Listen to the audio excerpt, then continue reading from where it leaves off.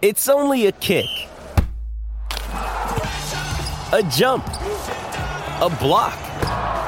It's only a serve. It's only a tackle, a run. It's only for the fans. After all, it's only pressure. You got this. Adidas.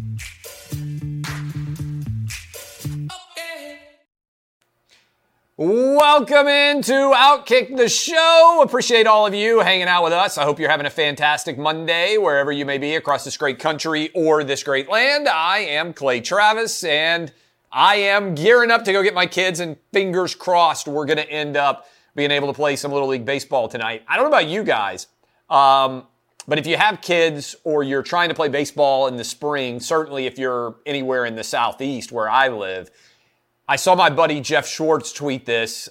He lives in Charlotte, in the North Carolina area, and he said, and I think a lot of parents are going to agree, it feels like every day when there's not a baseball game scheduled, everything goes flawless. And then it simultaneously feels like whenever you've got a baseball game scheduled, there's a rainstorm. And so I've got baseball games on Monday, Tuesday, Wednesday this week. As we roll into the Easter holiday week, lots of different activities going on there. And so I hope we're going to be able to get some of these games in. Masters. So much fun to watch. Congratulations to Scotty Scheffler on getting the win. But I feel ultimately like the biggest winner in many respects was Tiger Woods, because Tiger found a way to finish 14 or 15 months after a injury to his leg that was so devastating. Many people question whether he'd ever walk again. Credit to his doctors, to his medical staff. He spent 3 months in bed, not even being able to hardly get out. And that was amazing to see him able to walk Augusta 4 straight days.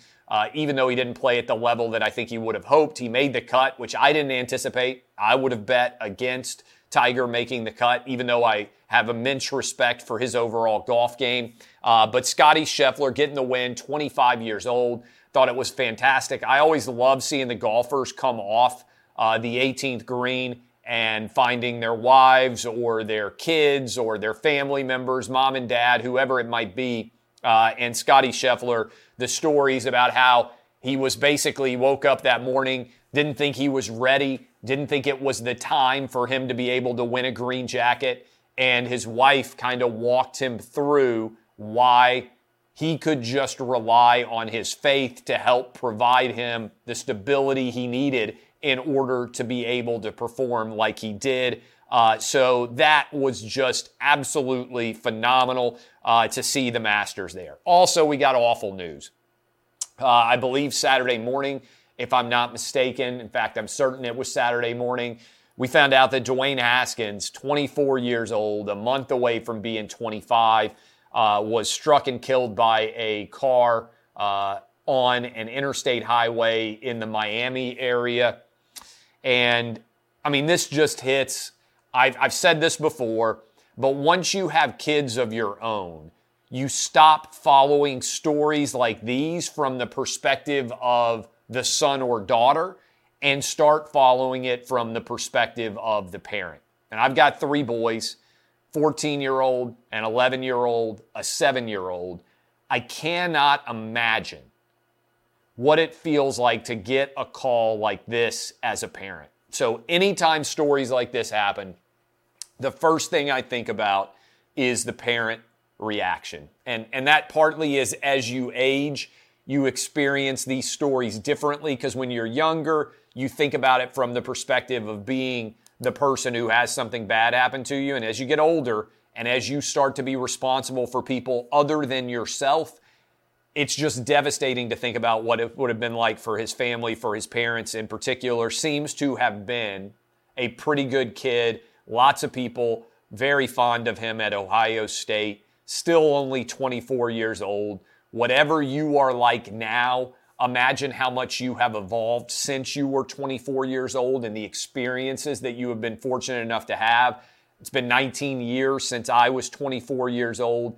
Seems like it's happened in the snap of a fingers, but it's so much different when you're 24 versus when you're 40s, 50s, 60s going forward.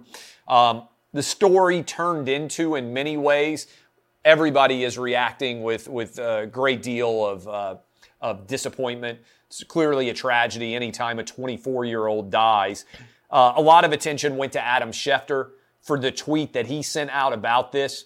I thought it was poorly phrased, but what he was trying to do, let me take it outside of Dwayne Haskins dying quickly at the age of 24.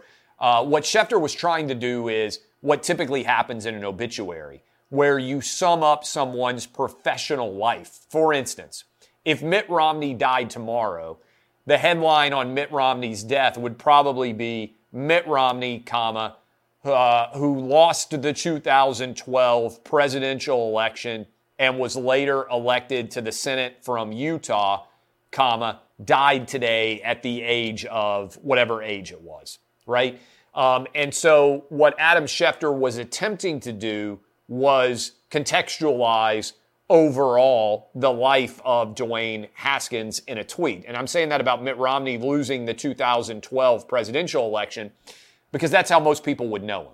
What I probably would have said if I were Schefter, and what I said earlier was just, hey, I presume my audience knows who Dwayne Haskins is because he's a first-round quarterback who played at Ohio State, and a lot of people know him at Ohio State. And then a lot of people followed his career in the NFL. If you're a first-round quarterback, I don't think you need on Twitter to be saying like who the person was. So if you wanted to say Dwayne Haskins, who was the star quarterback from Ohio State, drafted in the first round, comma, died today in a tragic incident, I think that's probably the way to handle it.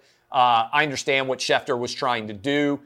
I also, look, what Twitter is very often an emotional medium, and people react angrily when news is bad, right? And they want someone to blame when something bad happens. I said the internet in general is just a big blame factory. Almost immediately a story happens, and then people try to figure out, okay, who's to blame for why this bad thing happened? And that's ultimately what the internet does. It unpacks blame. And so I understand that. Gil Brandt, I believe, was 90 years old, went on and talked about Dwayne Haskins on the NFL Red Zone channel, or the NFL Satellite channel, I believe it was. And he got criticized, 90-year-old guy reacting in real time to news. I'm going to be honest with you. In many ways, I fault whoever booked him as a guest. Now, he's responsible for everything that he says, but I'm in the business of having sometimes news happen, and we have to book a guest to react to it. If Dwayne Haskins dies, I'm not going to think, oh, you know who I need to talk to? Gil Brandt. Nothing against Gil Brandt. It's just he's a 90-year-old guy. Why do I need him on as a guest? And this is just big picture. I know a lot of people watch this show or listen to this show who may work in media, who may want to be in media in general. Bring guests on that can talk about subjects in a more intelligent way than you can. For instance, we just did Clay and Buck. I finished my radio show. We had a couple of experts who are economists to talk about economic-related issues in a more intelligent way than Buck or I could. But if we were going to talk about Dwayne Haskins, I wouldn't have someone else on to talk about Dwayne Haskins unless they knew him really, really well. If Urban Meyer wanted to come on and talk about Dwayne Haskins, more power to him. He knows him well. If Joe Burrow wanted to come on and talk about Dwayne Haskins, more power to him. But if you're just a generalist, why does Gil Brandt know more about Dwayne Haskins than I do? It's a poor guest booking. You don't gain very much from that guest in particular. It's not like Gil Brandt has a connection to Ohio State. It's not like he's particularly well plugged in Washington or Pittsburgh.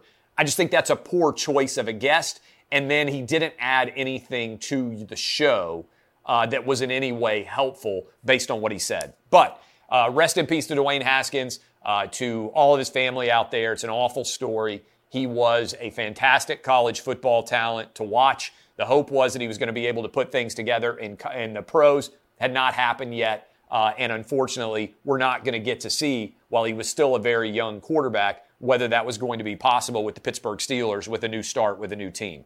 The Lakers have fired Frank Vogel after failing to make the playoffs. I don't think this story is getting enough attention in the NBA. The Lakers with LeBron James, Anthony Davis, and Russell Westbrook were not able to make the top 10 in the NBA's Western Conference. And I understand people out there say, well, they had a lot of injuries. If you've got those three guys and they are playing for a substantial amount of games, which they did, they only played 21 games together, but they went 11-10 in those games, which was not that great. This is a failure of epic proportions. And so they're looking, when we talk about blame factory, internet's got to find somebody to blame. You can't blame LeBron. You can't blame Anthony Davis. That leaves Russell Westbrook and Frank Vogel, who I believe will both get the blame. It appears Russell Westbrook is on the trade block. We'll see how much interest there is in him going forward after a year in L.A. But LeBron and Anthony Davis, unless LeBron wants out of L.A., are likely to be back. Frank Vogel and Russell Westbrook are to blame. Those are the blame factories in the NBA for why LeBron and Anthony Davis did not make the playoffs. So there's a bunch of different stories out here that I want to hit, but this is a great one. So we just had one of these guests. We had three guys did a fantastic study. This is up at Outkick if you want to read it, if you want to share it with any of your friends. There were three guys that did an analysis of COVID responses by 50 different states. And by the way, Founding Fathers, a lot of brilliant things they did. Federalism, study it, one of the most important. That is 50 independent state laboratories able to test out a variety of different ideas to see which one may work the best. And certainly that has been in play with COVID. And there were three guys involved in doing this research paper. University of Chicago economist Casey Mulligan, who was on Clay and Buck today, Stephen Moore, and Phil Kerpen of the Committee to Unleash Prosperity. They did a study called A Final Report Card on the State's Response to COVID for the National Bureau of Economic Research. And what they found was that when you looked at health-related outcomes, that is, people who got sick and people who died, schools remaining open, which was important for young people, and the economic impact, that is, the overall rate of employment in these states, that these 10 states did the best job. Utah, according to their study, Utah did the best of any state in the nation at handling COVID. Nebraska, Vermont, Montana, South Dakota, Florida. Florida was the sixth best state at handling COVID according to their study. New Hampshire, Maine, Arkansas, and Idaho. Okay, again, they went ahead and evened up all of the age numbers. They went ahead and looked at schools and also economic impact. And what they found was that Florida was the best of the big states, Utah best overall. How about the 10 states that did the worst at responding to COVID? New Jersey, worst in the nation at responding to COVID, according to this study. Followed by Washington, D.C., New York, New Mexico, California, and Illinois. Now, it's not a surprise if you look at the data. People are fleeing Illinois. People are fleeing California, New York, New Jersey. Okay? I've said this before, but it's an argument that's almost impossible to refute. If people were really in more danger in red states with a great deal of freedom, why in the world are Florida, Tennessee, Texas, states like this overwhelmingly adding people, and why were California, New York, New Jersey, Illinois overwhelmingly losing people? It's because the American public votes with their feet, and they recognized that nothing was making sense in terms of the COVID restrictions. Maryland, Nevada, Connecticut, and Pennsylvania all were the 10 worst. Almost all of those places that did a poor job, blue states, blue cities, overwhelmingly the places that handled COVID the best. When you consider a multi-pronged analysis, which is how adults make decisions, you can't just say, oh, let's eliminate all deaths. Because if you did take it outside of COVID, you would say nobody can drive a car anymore. Or you would say people can drive cars, but they can only go 10 or 20 miles an hour. You could eliminate all traffic deaths from car accidents almost if you put a governor on every car and you only go 20 miles an hour. But we say, hey, driving 70, 65, 55, whatever mile per hour it is worth around 40,000 deaths a year. That is an externality that we are able to accept. So you have to consider the impact not only of health from COVID, but also of shutting down schools and also of shutting down economies. Because you could try the zero COVID policy, but look at what's going on in Shanghai right now. 25 million people, second largest city in China. They've been shut down for over a week. They're not allowed to go outside, to buy food, to walk their dogs, nothing. And people are starting to go crazy in Shanghai over these restrictions. There are starting to be people who are uprising against the Chinese government. And this is significant because initially the Chinese government tried to argue that COVID demonstrated the failures of Western democracies. But for the most part, Western democracies, particularly the United States, thanks to federalism, were able to reach decent results in terms of economy, in terms of schooling, and in terms of overall health, while China is still trying to implement zero COVID, which, by the way, is not supported in any way based on New Zealand and Australia, who were other places that tried to embrace zero COVID. So this is a total mess. With threats to our nation waiting around every corner, adaptability is more important than ever. When conditions change without notice, quick strategic thinking is crucial. And with obstacles consistently impending, determination is essential in overcoming them. It's this willingness, decisiveness, and resilience that sets Marines apart. With our fighting spirit, we don't just fight battles, we win them. Marines are the constant our nation counts on to fight the unknown. And through adaptable problem solving, we do just that. Learn more at marines.com. And right after that, we'll continue the discussion. But first, a momentary break. Also a total mess is that the CDC is potentially going to continue the airline mask mandate, according to Biden's advisors who spoke today. And just over an hour ago, the city of Philadelphia brought back its mask mandate indoors. So if you thought masks were going away, the city of Philadelphia, we'll see if any other cities follow suit, has now brought back its mask mandate. It's totally illogical. It makes no impact based on all the data, yet they are continuing to try to defend it. I saw this story and I thought it was interesting. Kmart. Do you remember when Kmart and Walmart were in a real battle over who was going to win? I remember being a kid in the 80s. I think some of you will remember the 1970s, early 90s battle. Kmart is now down to 3 stores.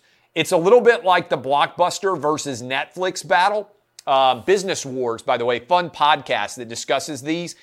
Kmart is down to only 3 stores now in the United States. They are effectively done as a major brand. Worth paying attention to how exactly everything has fallen apart with Kmart. Elon Musk. Elon Musk, late on Sunday night, news came down that Elon Musk was not going to join the Twitter board.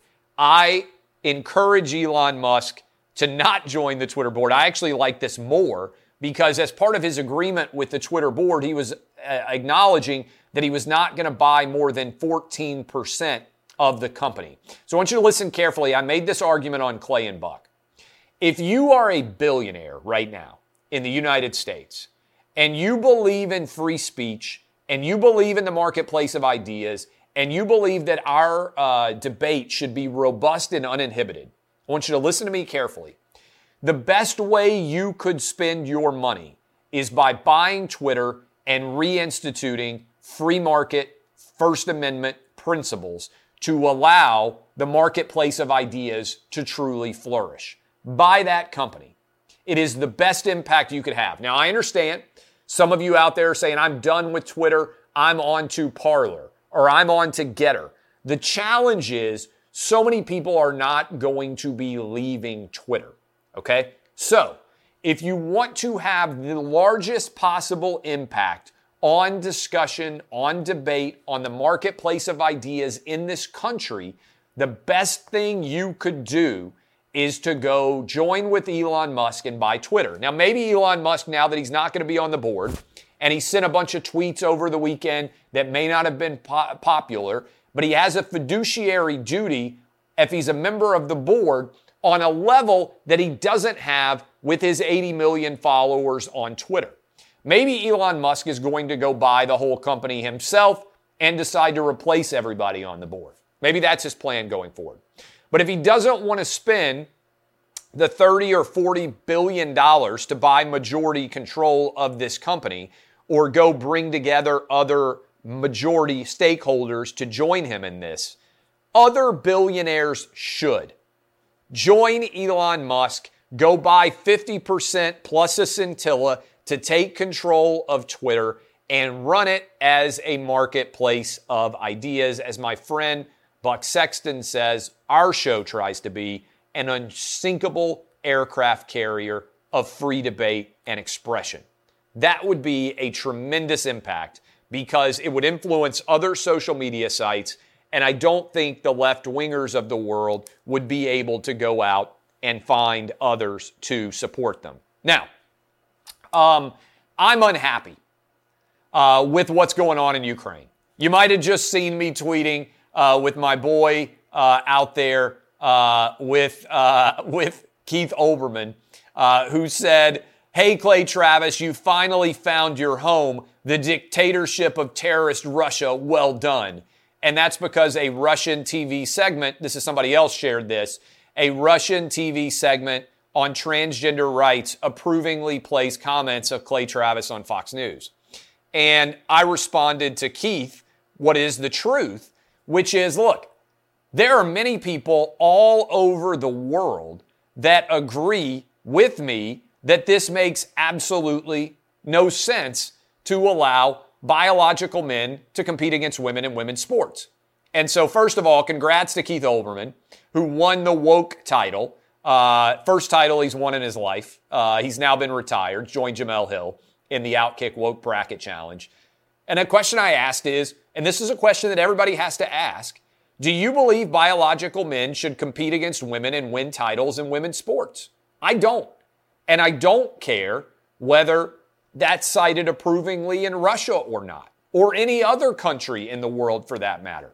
The vast majority of American sports fans agree with me that biological men should not be competing against women. So I don't understand how it's some huge gotcha to have Russian television sharing segments where I make that argument, because I disagree with a lot of what any other country in the world is going to do.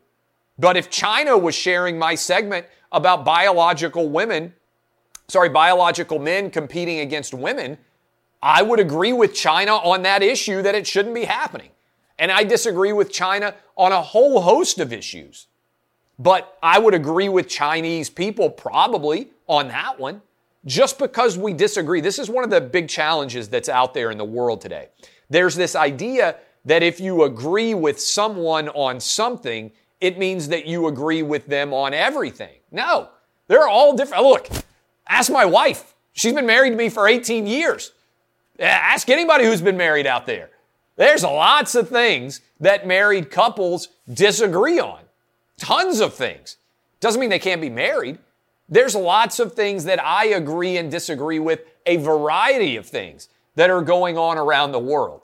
But Russia, the fact that they agree with me, some Russians, probably the majority of Russians, that biological men shouldn't be competing against women, I agree with them on that, right? Same thing would be true of China. And I go after China all the time. Heck, I might agree with Kim Jong-un on that in North Korea. Doesn't mean we agree with a lot of other things. So they're trying to attack me as saying, oh, look, Russian television is playing a segment of Clay Travis talking about biological men competing against women, and they agree with him. Well, that doesn't change my position. Why should the fact that Russia agrees with me on this make me angry or somehow delegitimize me? This is a really unintelligent perspective.